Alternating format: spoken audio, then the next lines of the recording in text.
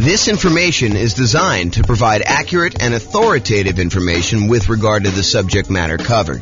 It is offered with the understanding that the presenters are not engaged in rendering legal, accounting, or other professional services. If legal advice or other expert advice is required, the services of a competent professional should be sought. Welcome to the Simi Valley Real Estate Investing and Real Estate Financial Planning Podcast. Learn all about investing in real estate in Simi Valley, California, with a combination of real estate financial planning and modeling with numbers specific to Simi Valley, plus syndicated, more generalized recordings of live and pre-recorded real estate investing classes, not all of them specific to Simi Valley. Be sure to stay tuned after the podcast for a message from our sponsors. Well, good morning and welcome, everyone. I am your host, James Orr, and this is another episode of the Real Estate Financial Planner comparison series of webinars, podcasts, whatever we're doing here. So today tries to address the question that people have of, should I buy an owner-occupant property or should I keep renting myself if I am trying to achieve financial independence or I'm trying to maximize my net worth? Like, what is going to be better for me? Because you would argue, hey, look, if I decide I'm going to go buy a rental property, if I'm going to go buy a series of rental properties, that distracting myself and buying an owner-occupant property first could actually hurt me. It would slow me down. It's better for me to take the money that I was saving up to buy my rental than it would be to buy an owner-occupant property. And not only that, but in some markets, putting 5% down in order to buy an owner-occupant property means that your monthly payment is going to be higher than if you just continue to rent, right? Because you go put 5% down, you're probably going to have private mortgage insurance, and the payments plus the taxes plus the insurance on that particular property is going to be higher than if you just rented yourself, right? Because that's going to be what is typical in your marketplace. Or you could argue, hey, if I go rent, my rent is going to continue to increase with inflation so that it's going to limit how much I'm able to save over time. Because if I decide to rent and I don't buy a property and lock in a good part of my monthly living expense in the form of a mortgage payment, sure, taxes and insurance go up, but the mortgage payment itself, because you're getting a 30-year fixed rate mortgage, that's going to stay static. And so the amount, the overall net kind of rent equivalent I have of buying an owner-occupant property to move in is going to stay low and actually get lower. It may be higher at the beginning, but overall, the payment for owning a property tends to go down over time because the mortgage payment, the principal and interest part of the mortgage payment, is fixed. And with the rising cost of things, inflation, that tends to look cheaper over time. And at some point, those lines tend to cross, right? Where it tends to be more expensive to buy a property to begin with. And even with taxes and insurance going up, the net overall cost to own a home tends to go down a little bit over time. Whereas when you rent the property and you just live there, the cost of rent just tends to keep pace with inflation and keep going up and up and up and up and up. And eventually those lines cross and it becomes better for you to have bought a property. But is it better for you to rent and to use that money to acquire rentals? Or is it better for you to buy a property, slow your roll a little bit, acquiring the first rental, and then, eventually buying rental properties, but you're living in a property that you also are an owner of? And then there's the whole discussion of eventually the property that you're living in, if you go and you buy one, you no longer have a mortgage on it at all, which then even reduces what you need in order to be considered financially independent. If you were earning $10,000, if you were spending $10,000 a month on all your expenses and $2,000 a month of that was your mortgage payment, well, eventually when your mortgage payment goes away, you no longer need to achieve $10,000 a month in passive income from your investments in order to be considered financially independent. Instead, now, because your mortgage payment is paid off and you no longer have that $2,000 a month mortgage payment, you really only need $8,000 a month to be considered financially independent. Sure, you still need taxes and insurance and maintenance and all that other stuff on your property that you live in, but you don't have that mortgage payment anymore. So your overall cost in order to be financially independent, the bar has been lowered. So all of these things come into play when we ask ourselves today, is it better to rent or buy an owner-occupant property for 5% down when we're otherwise buying 25% down rentals? That is what we will plan on discussing today and what we'll go into detail on. So what I did is I modeled this for over 300 US cities. And so each city's got its own home price, rent, taxes, insurance. The amount of money that people earn in each city is a little bit different. It's basically enough for them to go buy a property in that city so that we don't have somebody, I don't standardize the income so that somebody who would otherwise be able to buy a property in like Mobile, Alabama would not be able to buy a property in LA. So we do adjust for income. But when we adjust for income, we also adjust what they need in order to be considered financially independent. So if we give someone a higher income, it means that their threshold for being financially independent also has gone up. It's commensurate with the income that they were earning. They have to replace their job income in order to be considered financially independent. It's another way of saying that. Okay. So we modeled this for 300 cities, and you will see which one is better. Because I think there's a debate, right? Which one of those factors is going to be the most powerful? What's going to be the biggest impact? And what is going to be the biggest limitation for someone wanting to achieve financial independence? And then not only financial independence, but which one leaves you with the highest net worth and which one's riskiest? Because I think all of those things are factors in which one we do. Okay. So in both scenarios, kind of like we're comparing A to B, they're going to be buying 25% down payment rentals. The idea is that the strategy is you're going to save up 25% down plus some reserves and all that other stuff, and you're going to go buy rental properties with that. The difference is going to be one person's going to rent. The other person is going to buy an owner-occupant property with 5% down first. Okay, so that's going to be the comparison. So the 5% down owner-occupant first, then 25% down rentals, they're going to save up until they can buy a 5% down owner-occupant property to live in. Then they're going to live in that property forever. Then they save up until they could buy a rental property with 25% down, plus closing costs, plus reserves on every property that they own, okay, including their personal expenses. And they will repeat that until they have up to a maximum of 9 rental properties, each that they bought with 25% down. With the other strategy, remain a renter yourself, then 25% down rentals, which I'm calling 25% down, no owner-occupant, no OO. Then you remain a renter for the entire time, and your rent goes up with inflation, just like the rent on the properties you're buying. You buy 25% down rentals when you've saved enough for a down payment, plus closing costs, plus 6 months of reserves for both your personal expenses and reserves on all properties you own. And you also still need to be able to qualify for that loan for 45% debt to income ratio. So all the qualifications for buying the 25% down are the same regardless of which strategy. Just in one case, we're buying a 5% down owner-occupant property first, which could impact their ability to be qualified to buy the rental property. Because if you're buying a property with 5% down, then you need to be able to cover that payment. And if it's higher, that could limit when you can buy your rental. You may have enough for down payment, but your DTI may not be in line. And that actually is calculated in our modeling. So realize that that could be a factor for some cities. Okay.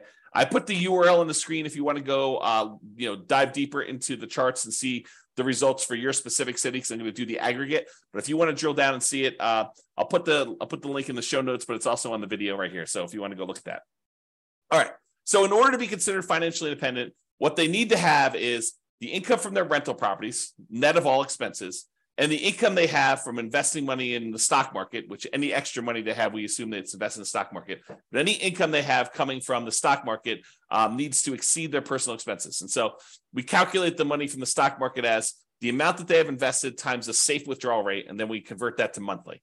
So if they have $1 million and you're using the 4% safe withdrawal rate, which is what we use, they're generating about $40,000 a year from any money that they have invested in the stock market. You divide that by 12, and that's about what we credit them to see if they are financially independent when we're doing that calculation. For the rental property income, we basically take all the income from rent and any other income they get, and we subtract out all the expenses, including vacancy, principal payment, interest part of the payment, taxes, PMI, any property owner's insurance, maintenance, and management. So we subtract out all those expenses on the property, and whatever they're left over is a net positive cash flow. So those two things combined, for the sake of this modeling, is what counts. If you're doing other modeling, we also would count normally Social Security, any annuities that they have, and any pensions that they have. But in this case, that doesn't apply. There's none of those that get applied in this particular set of modeling that we did.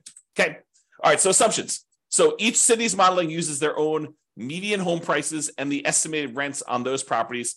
I'm not an expert on all 304 cities that we basically did this modeling for. So if you happen to go drill down into your city and you're like, James, your numbers are off a little bit, the rents are a little bit higher, or the property values are a little higher, or taxes are a little bit lower, or whatever it is that you think is off, reach out to me and we can make those corrections, rerun all the numbers, and it'll update everything for us. Okay. So go ahead and reach out if you have that there. Also, we did not apply any of the 88 strategies that we have to improve cash flow. Kind of known for these 88 strategies that we have for massively improving cash flow on rental properties. And we did not apply any of those strategies at all. So this is sort of just like out of the box, not optimized strategies. Okay. Now, the job income, as I mentioned, does vary based on the city so that they can afford a property in that market. But we do consider that to determine whether they are financially independent, because they have to replace that job income. So for those who much is given, the amount that they're earning from income, much is also expected. So if you're living in a city that the properties are cheaper, you don't have to make as much money, and you don't have to replace as much money in order to be financially independent. When you live in these more expensive cities, you do have to earn more money. Okay. We start with just enough down payment to buy that 5% down owner-occupant property. Even if they're not buying the owner-occupant property, everybody starts with the same amount to try to make this even. Okay, so that's sort of like a head start to get them to that first 25% down payment if they're not buying the owner-occupant. Otherwise, they have enough to buy that owner-occupant property pretty much upfront, because we give them 5% down plus 2% in closing costs to help them acquire the property. So basically, that would be what they need. So they still need reserves. So it may not be that they're buying it in the initial month. When they're doing the nomad model, which they're not, they would be moving out of their properties, but they're not doing that in this case. So I'm going to make a change here.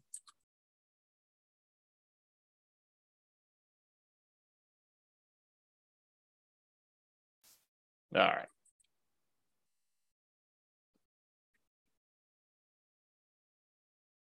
There we go. So interest rates. So when buying the owner-occupant property, we assume they're getting an interest rate of 6.5% when they put 5% down. But in addition to that, they will have private mortgage insurance. That private mortgage insurance is because they put less than 20% down, and that would actually go away once they get below 80% loan to value. So it would be there until they get to 80% loan to value, then that would drop off, and that would make their housing costs a little bit less at that point. When they're buying rental properties, because they're putting 25% down, their interest rate is estimated to be 6.75. Okay. And they do not have PMI in that case. When they have any extra money that they have while they're waiting to do stuff with it, would be invested in the stock market, and they're earning 7% on their stock market investments. And I modeled this out for 100 years. If you want to see all my assumptions, you can go to realestatefinancialplanner.com/model, pick your city or pick one of the special reports and drill down. You can see all the assumptions I use for my modeling. All right, so let's get to it. So financial independence achieved. So which one do you think is going to be better? Is it going to be better for someone to actually buy an owner-occupant property, move in, live there, and then start saving up to buy 25% down properties? Or is it going to be better for them to just remain a renter, start saving up for their 25% down properties, and do that strategy? Well, I will tell you that after modeling this for 304 cities, it is way better, way better for them to buy the owner-occupant property. In fact, in 292 of the 304 cities, it is better for them to have actually bought the owner-occupant property, moved in, and then started saving for their 25% down properties and acquiring that way. Buying that owner-occupant property made a huge difference. Okay, 292 cities out of 304, like 96% of the time, it was better for you to buy the owner-occupant property. In only one city was it better for you to be a renter. In 11 cities, it was the same. It didn't matter. But in one city, it was better for you to be a renter. So go figure. Okay. So this shows you like when the people achieve financial independence. And one of the things I want to point out is there's a lot of them that the reason it's better is because they paid off that owner-occupant property, and that's what moved them over the edge to being financially independent. This one big peak right here is when people had an owner-occupant property, and because they bought that very early on, and about 30 years later is when they paid that thing off, that means that because they paid off their owner-occupant property, they no longer have a mortgage payment, and so the amount that they need in order to be financially independent drops by whatever that amount of their mortgage payment was. So if they needed $8,000 to be financially independent and the mortgage payment was $1,500, now they only need $6,500 in order to be considered financially independent. And sometimes as soon as they just pay off that property, then it moves them over the edge because they were already at $6,500. They weren't at the $8,000 they needed. Maybe they're at $6,700, but as soon as that property gets paid off, then they actually trigger being financially independent. And so you have a bunch of them happen right then, as soon as they pay off that owner-occupant property. You don't get that effect when you are a renter. When you are renting yourself, you never have your property get paid off. You are always paying rent on that property. I've been watching a new documentary series about finances on Netflix. I won't say which one, but one of the things they discuss on there is this idea of it's okay to rent. It's okay to not buy property. And while I totally agree, it is okay to not buy property, and that is okay to rent, you don't get this benefit if you rent. You don't get this benefit of having a house that eventually gets paid off if you rent. Now, you could come at this from another way, right? Like I'm going off on a tangent here, but you could come at this from another way. You could say, look, I'm going to rent and I'm going to take the money that I had extra that I didn't have to pay for my property, which eventually those lines cross anyway. But the extra cost it is of buying the property early on, and you could decide to invest that in something else like stocks or the real estate or crypto or whatever you want to do. I mean, I'm not going to judge you. You can do whatever you want with your money. But if you decide to go do that, and then you take your money and you save up enough, and eventually you buy a free and clear property, I mean, you can get the same effect. It's not like it has to be that you bought the property and you had a mortgage on it. Or you could save up enough money so that the payment is lower than renting. You can not put 5% down. You can put 20% down, 30% down, 40% down, 50% down, and actually have your payment be less. Employ some of your capital in order to lower the payment, or buy down the interest rate to achieve the same thing, right? These are all part of the strategies you could do to kind of improve your cash flow. One of the ways to improve cash flow is to reduce the expenses you have in your property, lower your monthly payment, another way, right? Okay, so I've diverged enough. So this just shows you how much different it is for things. And most of the time it's different for, I don't know, I'd say less than 10 years, right? Because that's a difference of 10 years or so. And it tends to increase the more expensive the property is. It tends to be faster, a larger amount faster, the more expensive property you have. Some of the earlier ones, it's a little bit faster, but not that much faster based on home price, okay? And here's where it was a really inexpensive property where it was better for you to have rented. So it was like a probably sub $100,000 property market where it was better for you to do that.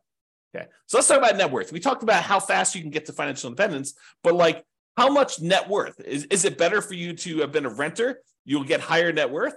Well, in 291 cities out of the 304 that we did, then buying a property gave you a higher net worth at year 40. So you would be better off financially in terms of net worth if you also bought an owner-occupant property as well. You see these studies done by the U.S. Census, and I don't know if they've updated it recently, but the last one I saw, which is from several years ago, the difference in net worth between a renter and a homeowner was like $270,000 on average across the whole U.S. So the difference between somebody who was an owner-occupant, like a homeowner, versus someone who was a renter was like $270,000.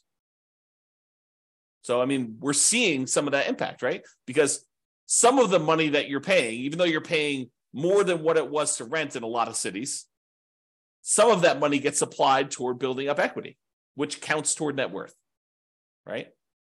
And you acquired that property earlier. So that also could impact some net worth as well. So in 291 cities, it was better for you to buy the owner-occupant property. And this just shows you the difference. And in some cases, it's pretty significant, like millions of dollars difference. So it could be significantly different. Okay, so now let's kind of summarize some of these different things. So the difference in net worth. So I have both this broken out for average and for median. So for average, if you buy the owner-occupant property, your net worth at year 40, we kind of snapshot at year 40, is about $11 million. Where your net worth in year 40, if you decide to rent instead of buying an owner-occupant property, is about $8.45 million.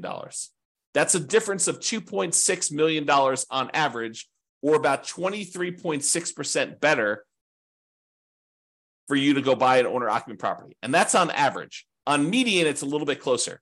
On median, it's about 8.7 million versus 7.3 million, or about $1.3 million difference. It's still better for you to buy the owner-occupant, but the difference is between whether we look at an average or the median for all 304 cities. And so in both cases, it's better, but the average is a little bit larger. So the time it took you to be financially independent, this is where I start sounding really sleazy, like a late night infomercial sort of dealio. Ready? So what if I could save you 6 years from having to work a job that you hate? Would that be worth, 7 payments of $995? Oh my gosh, that sounds so sleazy. But that's really what we're talking about, right? Like if I showed you, look, you're considering doing this 25% down strategy. Should you buy an owner-occupant property at 5% down, or should you or should you rent to do the 25% down? Well, I'm telling you, look, if you buy an owner-occupant property, on average, you will save 74.8 months. It's 74.8 months faster for you to be financially independent if you buy the owner-occupant property.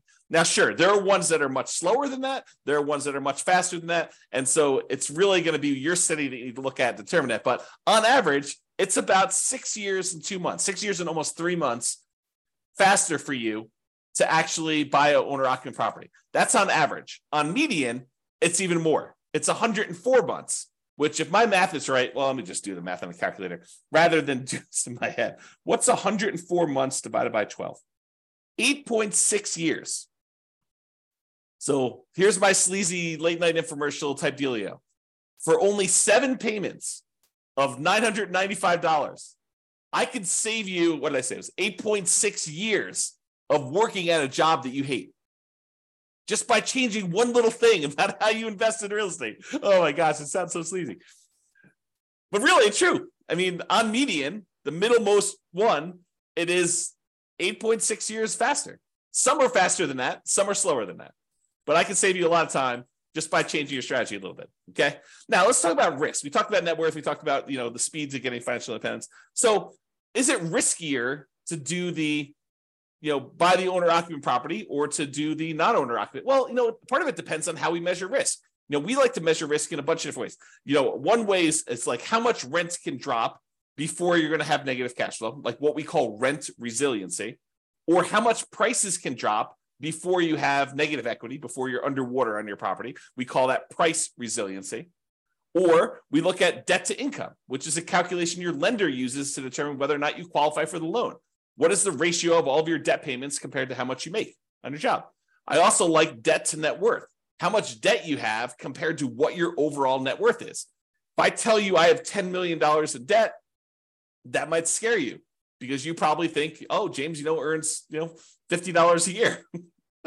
And having $10 million in debt with $50 a year in income is really, really high. But what if I told you I make $100 million a year and I have $10 million in debt? Well, or my net worth is $100 million. We're doing debt to net worth. My net worth is $100 million, and my debt is only $10 million. Well, that's a much different ratio. What if I told you there's $10 million in debt, but my net worth is $10 million? Well, that's more of a equal ratio. And finding out which one has a higher debt to net worth is a way to measure risk. But the other one I like too is how much debt you have, $10 million compared to how liquid you are. What if I told you I've got $10 million in debt, but I also have $12 million in stocks where I could go liquidate all those and use it to pay off my $10 million in debt? Well, that's one level of risk. What if I told you I had $10 million in debt, but I only had $50,000 in my savings account? Well, that's a little scarier, right? And so these measures of risk, including the number of months of reserves you have, right? You like to think about, hey, look, I want to have 6 months of reserves before I go buy my rental property. Well, we can also measure it in number of months, right? You can figure out how much all the expenses are in order to maintain your rental properties and your personal expenses, stuff like that. And then we could say, okay, it cost me whatever it is, $12,000 to kind of run my household and all my rental properties if I was getting no income coming in from my rentals. Well, how many increments of $12,000 do I have? If you have $36,000, you have 3 months of reserves for your whole thing. Well, if you had, what did I say? It was $12,000. If you have $120,000, you have 12 months of reserves. Okay. So we can measure all these different measures of risk. And so when we look at it, the average and the median change a little bit depending on which one you're looking at. But overall, I would say that buying an owner-occupant property is probably a little bit less risky. In terms of rent resiliency, it's a little bit better than renting. In terms of total price resiliency, looks like the renting is a little bit better there, but it's a small amount, 2% better. When you talk about debt to income, your debt to income is a little bit better when you have the owner-occupant property. Okay, it's a little bit higher when you don't buy the owner-occupant property. And it probably is because it takes longer to buy the properties. And so that could have an impact too. And these risks, they can change over time, right? Like we could do a snapshot of what the risk looks like, for the first 5 years. We could do a snapshot of what the risk looks like for the next 5 years or year 7 or whatever we want to do. But this is showing you the risk over the entire 100-year period, which if you have a really long period of very low risk situation, then that could be outweighed by, very risky stuff early on. So it's deceptive to look at this. I think you need to really drill down and look at this, but at least we give you a measure to look at risk, right? In terms of debt to income, a little bit better for you to buy the owner occupant in this case. And for the debt to net worth, a little bit better for you to have rented in that case. And debt to account balance, it's a little bit better for you to have bought the owner occupant. And then for months of reserves, it was way better for you to actually buy the owner occupant property because eventually that thing gets paid off and some of your expenses go down. So I think that that's a major factor in what's going on there. All right. So as I mentioned a couple times throughout here, you could apply all the 88 strategies that we have to improve cash flow to get these numbers to look better, right? At least for the rental side of things. Now, we've basically been using median price properties and what rent might be on each one of those properties. You should be able to choose and do better than this, right? I think if you do any type of effort in finding and selecting properties and applying any of these 88 strategies, you should be able to do better than what I've shown on here. And as I mentioned, if you're an expert in your market and you think my numbers are wrong, please do reach out so we can update those so that they get better for everybody. So in conclusion, in our current market conditions, our current prices, our current interest rates, our current rents, and it is May 15th, 2023 when I'm doing this, and I'll do updates over time. I'm trying to do one of these classes a week as part of a series. But we'll kind of go through all the different comparisons we've got, and then we'll come back and revisit and update things. And the website will get updated as I rerun numbers, because once I update prices and interest rates and things like that, I rerun everything. And so if you're visiting these charts on the website after this video, they may be different. They're likely to be different because prices and interest rates and everything else changes, which changes everything. Okay. So in our current market conditions, current price, current interest rate, current rents in about 304 US markets using what I would consider to be less than ideal median price and rents on properties, buying an owner-occupant property when you would otherwise be buying 25% down rentals is a faster path to financial independence in 292 of 304 cities, about 96% of the cities. Okay. And for net worth, buying an owner-occupant property first also gives you a higher net worth in 291 of the 304 cities, about 95.7% of them. The market does matter a little bit, but in general, you should probably buy an owner-occupant property. That is what the conclusion should be, okay? It is best if you look closer at your specific market and apply as many of the 88 cash flow improving strategies as practically possible to improve on your implementation. Again, go check out the realestateFinancialPlanner.com/model to be able to see all the details. Hope you enjoyed this class. I hope you enjoyed this series. I kind of like the comparison and dispelling some of the myths out there about should you do X versus Y and why it's always better to do Z versus R or whatever you're trying to do, right? Like the idea that people have these things in their mind like, oh, that's silly, James. Everybody knows that it's better to do this. Really? Really? That's a belief you have. And then we go do the math and we find out that maybe it's not even like the majority of the time that is the case. Sometimes it is. Sometimes it's like this, where it's like 96% of the time, it's better to do one strategy than another. But other times it's not nearly as close. It's a third of the time, or 2/3 of the time it's better to do this, or half of the time it's better to do this. And sometimes it matters like what market you're in from a kind of like price, where it's always better in more expensive markets to do it this way, or it's always better in cheaper markets. So all these things matter. And I think comparing them and like learning about these different nuances can help you become a better overall investor and better at helping your friends and family when they tell you in their market that they're considering doing this. And you're like, that doesn't make any sense. We always do it this way. And maybe in your market, that's true, but maybe in their market, that's not true. So I don't know, a little bit of, what is it? Like, what do they call it? A little bit of grace for other people and what they're choosing to do and how they're choosing to do it. Because it may not be the same for them as it is for you. I think that's one of the things we're kind of adjusting here and realizing as we do these. All right, that's all I got for you. Have a great day, everybody. I will talk to you all soon. Bye-bye for now. With home prices up, mortgage interest rates up, and rents up, but not quite enough to counteract the higher prices and interest rates, cash flow on rental properties in Simi Valley is harder than ever. Book a call with the Real Estate Financial Planner to apply our proprietary 88 strategies to improve cash flow on your rentals. See the show notes for a link to schedule your call and improve your cash flow today. If you're a real estate agent, lender, or professional in Simi Valley that wants to help our real estate investor listeners, consider reaching out to learn about collaboration opportunities with this podcast.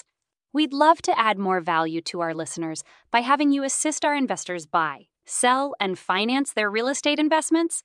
See the show notes to schedule a call to discuss collaboration opportunities.